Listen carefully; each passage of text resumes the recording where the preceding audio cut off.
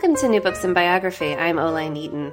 Today I'm going to be talking with Alina Garcia La Puerta about her new book entitled La Belle Creole, The Cuban Countess Who Captivated Havana, Madrid, and Paris. Hi, Alina. Thank you so much for joining us for New Books in Biography. I wonder if you could just start things off by telling us a bit about yourself. Well, good morning, and thanks for having me.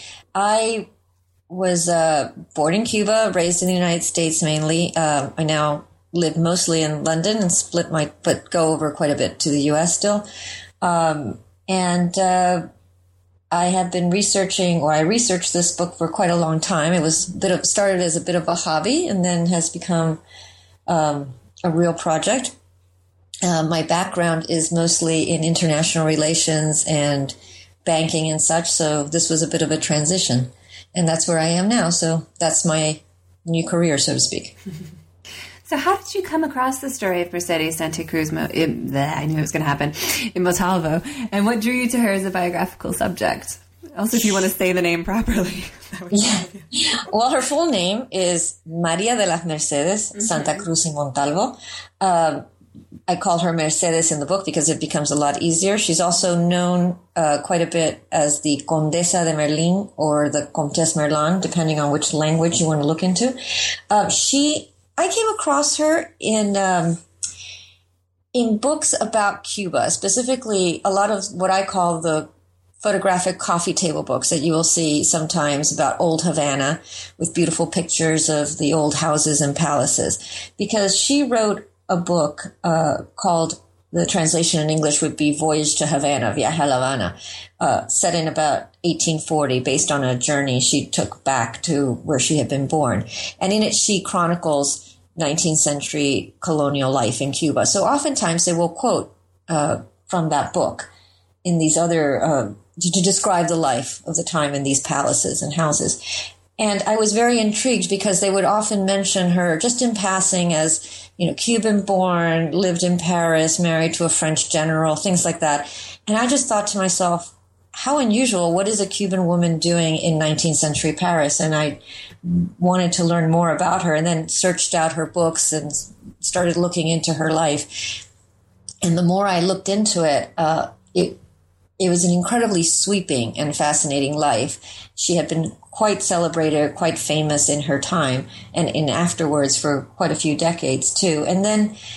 But at the same time, the stories, everything I would read seemed a bit exaggerated. I mean, she seemed to have known every single important person in France at the time, in Spain at the time, in Cuba. She had been in all these amazing periods of time of war. She was in the Peninsular War in Spain, in Paris. She was in very key moments also during kind of the first half of the 19th century. And I just kept thinking, she couldn't possibly have known all these people, because why haven't I heard of her? How could she have known everybody in the literary world, musical world, political world? And I mean, the names that just keep coming up are things like, Bonaparte's and all the French marshals, literary people like Balzac and Dumas. In the music world, it's like Liszt, Chopin, the great singers of the day. I mean, people that even I wasn't sure who some of them were. And when you looked into it, they turned out to be, incredibly important for whatever they were doing at the time.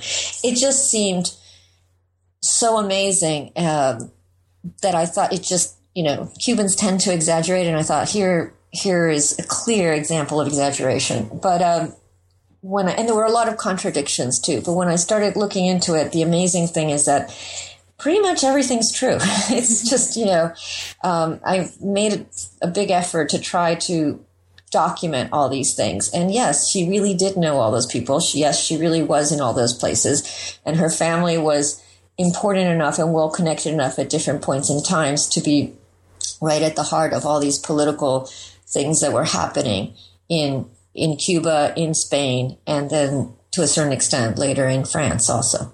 So it proved quite a interesting, to me, personal discovery about this woman. And then I just wondered why no one had ever written about her in English, and even Cubans of this day most of them don't know who she is. So I couldn't believe that. So I thought maybe it was worthwhile trying to bring her back to life, so to speak, and explore her world. You have a great author's note on the matter of names, which we've already just run into. Yes. Could you talk a bit about how you came to settle upon calling her simply Mercedes? Well, I ended up calling her Mercedes for several reasons. First of all, in English-speaking audience, just if you try the full name, it is confusing. Spanish-born or Latin American-born women, or anyone actually, has two last names, two surnames, which immediately confuses English speakers. Mm-hmm. And so I had to explain that a little bit. But also, it's just the name is a little too complicated. Also, again, as I said, she had this title, and in France, they would call her the Comtesse Merlin. In Spanish, it's the Comtesse Merlin. I could have just, I guess, translated and called her Countess Merlin or something like that. But after you spend so much time with a figure, a subject in a biography, I think you start developing some kind of personal relationship with this person, even though she died in 1852. But I mean, you're reading their personal correspondence. You're looking into all these incredibly, detailed things about her parents, about her relatives, about her husband, even the legal documents. You're looking at things like wills and, litigation that had to do with her father's estates. And, even that is actually quite personal. And then she also wrote her memoirs and such. And after a while, all her letters are signed Mercedes or M sometimes and things like that. So she clearly referred to herself as Mercedes. And I just thought, I think also for a reader, calling her Mercedes made her more real. Maybe it brought her more into today's world because she is a historical figure. So you're thinking of a time or looking at a time that might seem very far away from you. Although I constantly found things that's made it to me very relatable to today. And I just thought if you call her Mercedes, people will develop some kind of feeling for her. And I think that's one thing you want in a biography. Hopefully, somebody once asked me this actually, is did I like my subject after spending years looking at her? And I said, actually, yes, which was a good answer, I think, hopefully. I didn't want to say, no, I didn't really like her after. I actually really, really liked her. And I wanted to convey that. And I hope that you hear the name Mercedes, you see her referred to as Mercedes, and hopefully you too, the reader, will develop some kind of, sympathy for her, or at least understanding for her. So I wanted just to make her a little bit more personal. And it's funny because I think that's a good question too, because I was asked, especially by Spanish-speaking people, more in like Miami or such. I was interviewed on Spanish language radio and by Cubans and such. And it's interesting because several of them said, well, yes, you called her Mercedes. You didn't call her the Condesa de Merlin. Well, why did you do that? And I was like, well, she was a woman. She was like an actual person. And I think in a biography, you're trying to humanize someone too. I think that's another thing. I'm not trying to depict this distant figure. So anyway, that was my thought behind all that. Yeah, it was a great note because I'm dealing with that in my own work, and it's so fascinating to see how other people deal with it, especially when they put it explicitly their reasoning for why they've done it. Yeah. So this is a sweeping story that unfolds across Cuba and Spain and France. What sources were most helpful to you, and where did you find them? Well, a bit like her life, the sources are really scattered in those three places. So, and all three of them were actually crucial to understanding the overall story and then the specific bits that take place in the different countries. So, Cuba seemed to me an obvious starting point. And yes, I think to really tell her story, you do need to go into the archives in Cuba, which I did. Some things I could find about Cuba in the U.S. and in London, but really, and even in Spain, actually, because it was a Spanish colony for so long, there's lots of documents in Spain that actually relate just to the Cuba part, and especially to her father, because he was quite prominent. But Cuba had an incredible wealth of resources, especially to do with, the things that had to do with her family and her father. And again, her father was very important, but more importantly, he affected her life tremendously, both because of how she felt about him and also because of decisions that he made of where to go and where to take his family. And ultimately his death, which was quite unexpected, left a legacy of what I would call a legacy of litigation, basically. and it financially affected her. And that in turn, had repercussions throughout her life, especially in decisions she made, including her famous for the time, return journey that she did to Cuba. So, but even the idea of why she ended up in Spain, why she was separated from her family for so long, a lot of that has to do with decisions her father made. And there's a lot of legends around her father. And again, you want to go back to the original sources and actually see for yourself what was going on, because people, over the years can add layers and layers of myths to things. And if you don't go back, sometimes you're not quite sure at some point what's true or what's fiction.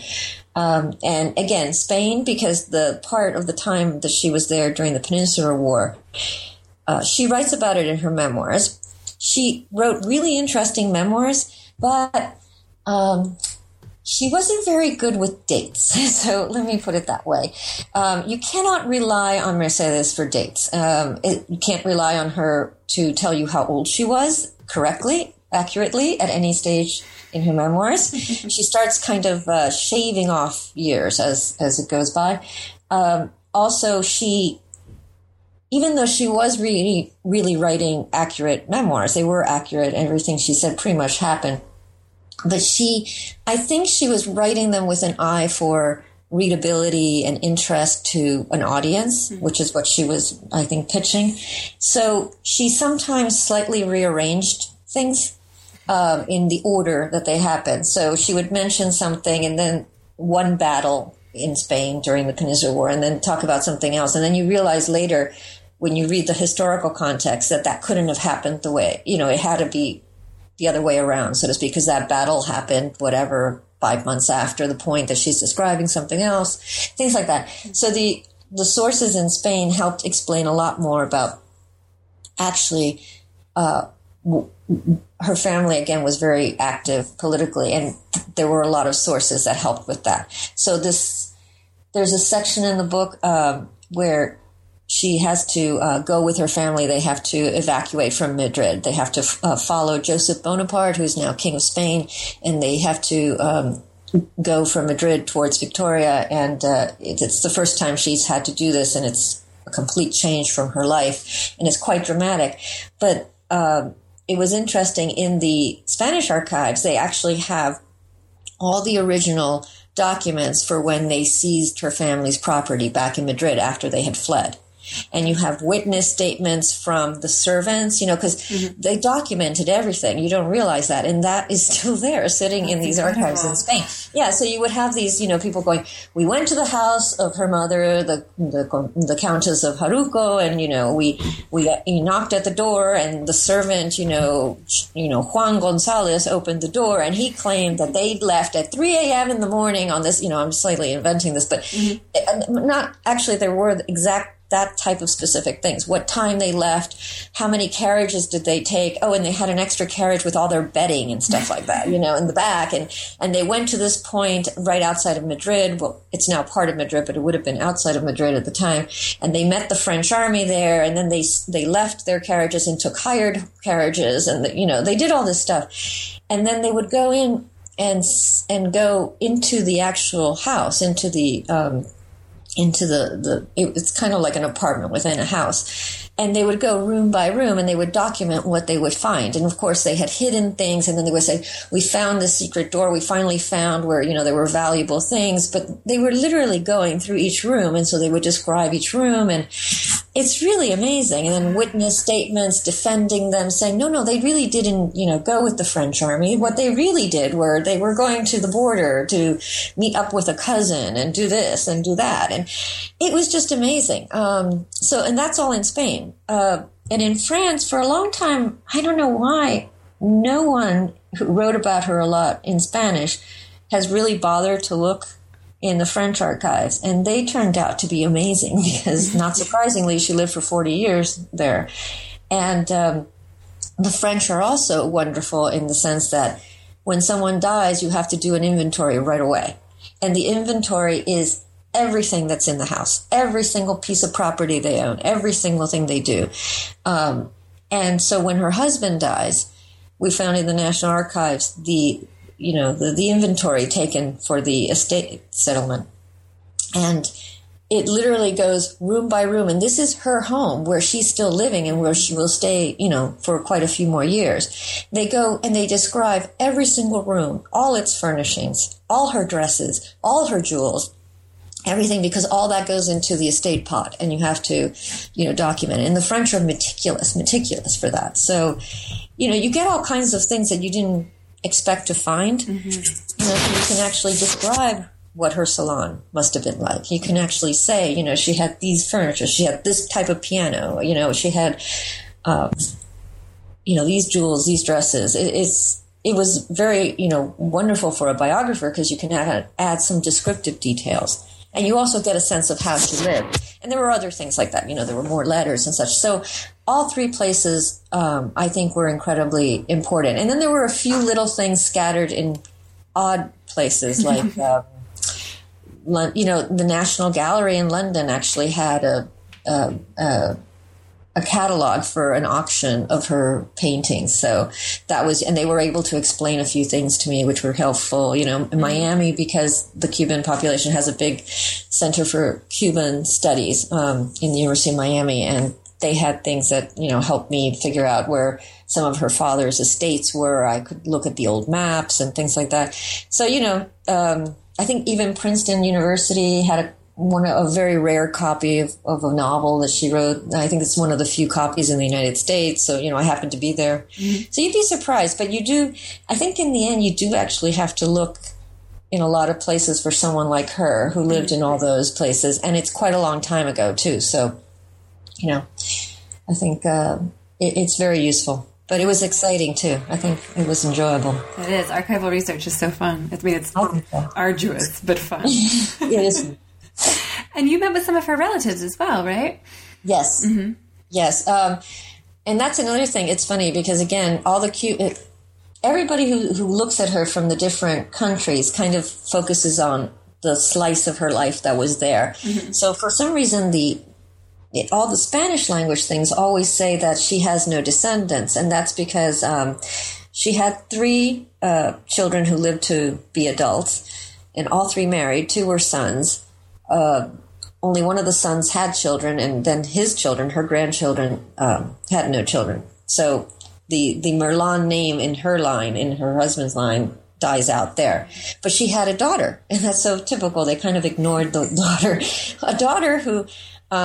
was very close to her mother and married twice because she was widowed and had children with both husbands. And there's quite a few descendants, and they're all in France, as far as I know. And they're descended from those 2 marriages of her daughter. And I met from both sides of those families, and it was wonderful. They were very welcoming. They're very proud of her. They completely know who she is, and they were very excited at the thought of the biography. Mm-hmm.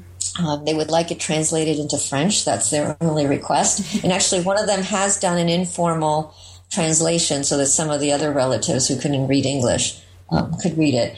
But they were lovely, and they were very welcoming. They unfortunately didn't have a lot of original documents or things like that. I think they've been lost throughout, all the different wars. I mean, one of the relatives said that her grandmother had some things, but their house had been, as she wrote to me, pillage, whatever, during World War II, I think. So it's a lot of things have been lost over time, and I think a lot of things were sold right after her death also.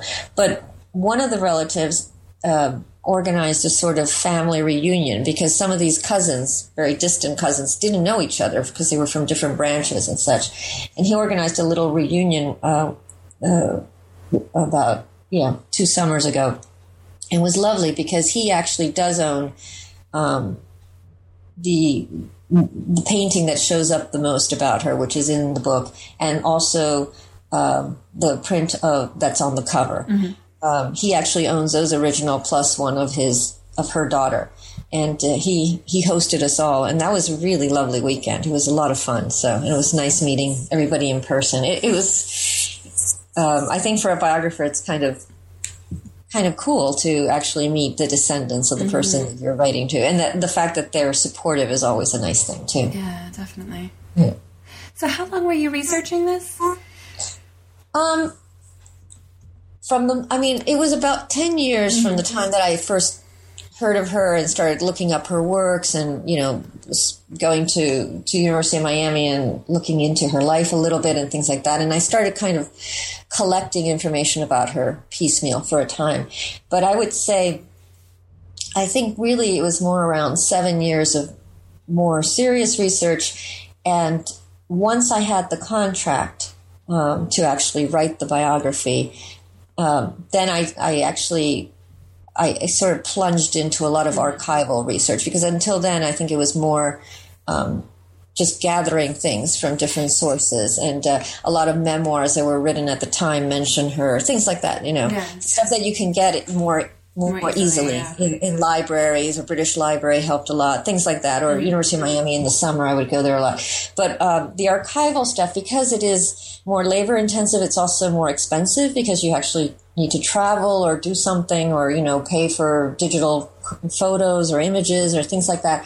I think that's always something biographers weigh, is how much do you commit research in terms of time and money before you have a contract. Yeah. And yet you need to know a certain amount before you can get the contract. So it's always a tricky thing. Yeah. Most of the French research I actually did after I had the contract. And it turned out to be fine, because it was easy enough for me to get over there and start looking. I knew at that point, I also knew where things were. It was just a question of getting over there and then kind of seeing what you could find. But yeah, so I think biography it takes a while. It can be a long process. I guess it depends on the subject too, and how accessible the material is. Yeah. Definitely. So we're not going to talk about her too directly, but I don't want to completely skip over her, because I want to whet readers' appetites and stuff. Sure. So if you could just give us a quick overview of where she came from, and also of her quite unconventional childhood.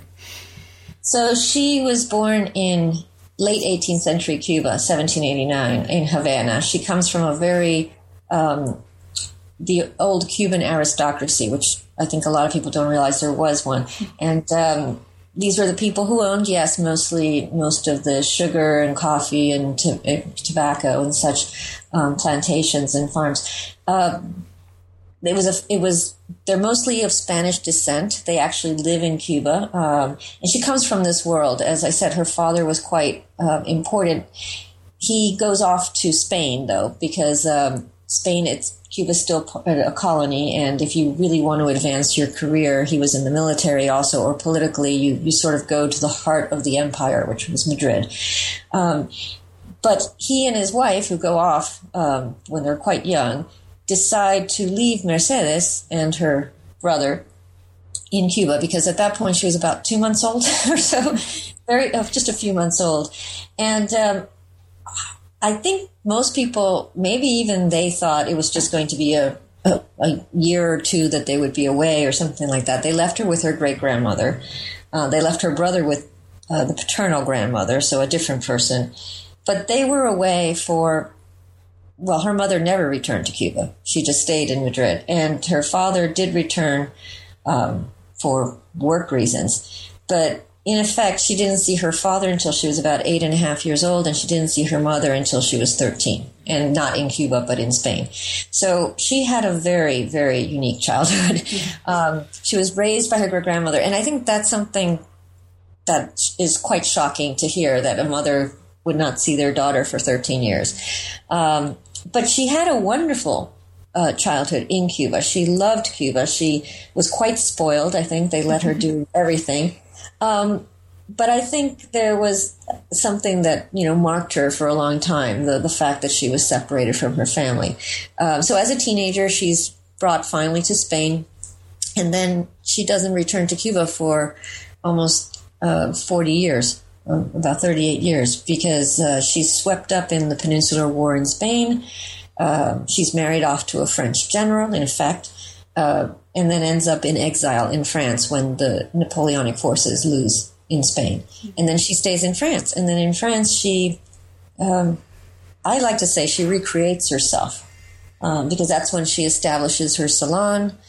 She's a great singer, actually. She's a great amateur singer, and she has the most celebrated musical salon in Paris. And she also starts writing at a time where Latin American women did not write or do anything like that. So she's the earliest Cuban author, but she was just someone who knew, as I said, she was at the heart of everything, knew everyone, and just lived a fascinating life. So she had a very unconventional life. She also escaped from a convent when she was in her childhood. At one point, her father decided she needed to be in a convent to be educated, and she did not enjoy that. And since no one listened to her about the fact that she didn't want to be there, she managed to escape. She writes about it in her memoirs. And it's actually something that became a legend in Havana because well-brought-up young ladies back then, especially ones that were about 9 years old or 10 or something like that, did not escape from convents, especially in the center of Havana. So that's always a popular story. Yeah, it was one of my favorites. Yeah. So was there anything that you had to cut out or that you didn't have enough space to cover as much as you would have liked to? There's lots of related things that had to be left out or cut out, so to speak, because unfortunately with books we have word counts. So, we have a limit. Terrible drag. Yeah, it's a terrible drag because, the book, I say the book could have been double the length or what have you. And also, one thing the editors kept saying was you don't want to veer too far from her story, and yet there were so many related stories or things that came, that I found out in the course of research that I thought were really fascinating. I mean, things that had to do with her father, with her family, or even with just coincidences. For some reason, her life was full of so many coincidences. People that she would meet in one point in one country would somehow either pop up, or their cousin, or it turns out it was their brother, or somebody would pop up in another point. And then you realize actually that's how it was back then to a certain extent in her world. And I think that's one of the reasons that she was able to establish herself also in France. But it was a really exciting time, and especially the Cuba and the Spain, those parts I found really fascinating, but it was just too much. And at some point you had to streamline the whole thing. Anyway, so not one specific story, but definitely lots of things. I could have quoted a lot more from her letters. I could have quoted a lot more from stories that she tells. But again, it's a question of, you have to keep the story going. You have to focus on her specifically. And then in the end of the day, you only have a certain amount of words, number of words that you can use. And otherwise you will be editing quite extensively, yes. Which is a shame. It is. Yeah. It is. So what do you see as her legacy? I think her legacy, there are several things. First of all, I think she can be a really inspiring character for people reading her today. And especially, not to get into all the issues of the day, but especially if you look at, there are very few of these biographies or women of her time period who you can say are Latin American, or you can say are just strong women character who were not, queens or extremely famous today literary figures, whatever. You find very few of these biographies, and she's quite an inspiring character. Especially in the U.S., I was speaking to a lot of people, in Miami, but in New York and D.C. and also places that you can make her a really interesting character if you think of her as a success. I mean, she's almost like an immigrant story, a successful immigrant story. I mean, she's had to go to this place, France, at the lowest part of her family's life, so to speak.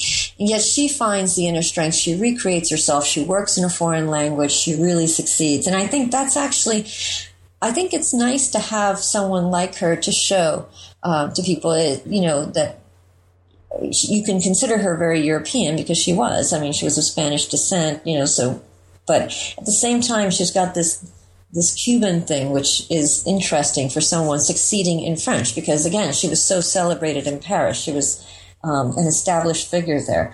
And I think her other legacy is the writing that she left. Unfortunately, it's not available in English to date. Hopefully someday somebody will do something about that. But if you read it, especially her memoirs of her early Cuban childhood and the voyage to Havana, Viaje a La Habana, it offers a window into a world that's completely vanished. And yet it's a world that I think had a lot of implications today for why Cuba is the way it is. There's very few of these accounts written by someone who is both an insider and an outsider, because she was very much from the heart of the Cuban establishment. Yet once, she's lived 40 years away outside of Cuba by the time she returns. So there's always this question of identity. Does she, is she a Cuban? Is she French? Is she a foreign or a European coming to visit Cuba? And does she have a right to comment? I think these are things that, given how much people, move around today, is always a question. I mean, once you leave a country, do you still have that tie? Can you still go back to it? And at the same time, she writes these beautiful lyrical accounts. I mean, most of the people who have read her things that I've spoken to always comment on how much they love her beautiful lyrical descriptions of Cuba and of her homeland. And you can tell she just loved this land so much. And I think that's a wonderful legacy, because it's an eyewitness account, so to speak. It's like a love letter to a land that, she no longer could live in, but that she still remembered. And I think that's something that, again, with people who move around, today we go, I live here in London. I'm not British, I'm from another part. I think we move around a lot today, but I think this idea of the nostalgia for someone who've left your homeland, of the place you've left, of where you were from, of your roots or things like that, I think that's something that everybody can identify with, and I think that's something that comes through in her writing. So, yeah, I think she's overall a great story and a strong woman character and an interesting one at the same time. So I think she has a few legacies there. Yeah, definitely. So do you have any advice for first-time biographers? Oh, gosh. Are you saving that for your book? No. I mean, I got into the whole thing probably knowing less than I should have in terms of how the whole thing works. I would have spent more time trying to make contacts in the world of biography. I would have joined, I think when I first started, groups like, Biographers International and things like that didn't even exist. Right, but I wish they had, because I used to search for those types of groups all the time, because almost every other genre of writing seems to have a group or an organization. And, there's things you just don't know, even from some of the questions, you hear when you go to, meetings or things or panel discussions and such. But everything of that whole thing, the balance of how much do you research before, when are you ready to do this? How do you do a proposal? I didn't even realize you had to do a proposal, but I know this sounds really, really basic, but I think I get asked these questions all the time. So unless you're already in that world, you don't necessarily know those answers. Exactly. So I think to go to as many things as you can and learn about the process and speak to other biographers, and just, even if it's not specifically your subject or anything like that, I think you find out a lot about how their research techniques, or even sources, even things, where to look. Because I think the biggest question when you start off is, well, where am I going to find the information? So anyway, I think that's what I would have loved. I would have loved to have had more contact with experienced biographers to begin with. And I think also my other advice is, you're probably ready to at least do a proposal probably earlier than you think. Yeah. I think I spent a long time just even wondering, can I do this? And I think that at some point, if you have a fair idea, first of all, if you've already looked into a subject to a certain extent. And if you have a fair idea of where you want to take this, and you've done your research in terms of what else is out there for the book and things like that, then you're probably ready to at least start putting together an idea for a proposal. And if there's anyone who can take a look at it before you send it out to agents or such, that would be great too. So again, that's where maybe having some contacts with other biographers and other people in that field start helping. Yeah. But yeah, so that's a few of the things maybe I would have done differently. Yeah, I feel like we do spend a lot of time wondering, can I do this, when we're actually already doing it? So, you are doing it because you've already, yes, I think before you realize it, you probably are the expert in who you're looking at. And yes, you can do it because, as I said, it's not as though I had done this before. And yes, I had to learn how to do a proposal and then pitch it to agents. But, someone picked it up and then a publisher then picked it up. So yes, it can be done. Yes, totally doable. It's totally doable. Well, thank you so much for talking with us today about La Belle Creole. Any idea who you're going to be writing about next? Well, I have, I'm in the middle of proposals now. That's why I said I think it takes less time the second time around or what have you. And I've been looking into another Cuba-related figure. One of the early, how can I say it, American heiresses who came over to England. So we'll see. Hopefully that'll work out. Very exciting. That's been that's interesting so far. And it's also taking me again back to Cuba and to a few other countries. So again, it's the search different places for all the information, but it's interesting. Yeah. Well, thank you so much. You're welcome. Thank you. I've been talking today with Elena Garcia Lapuerta about her new book, La Belle Creole, which is now out in hardback. I'm Oline Eaton. This is New Books in Biography. Thanks for listening.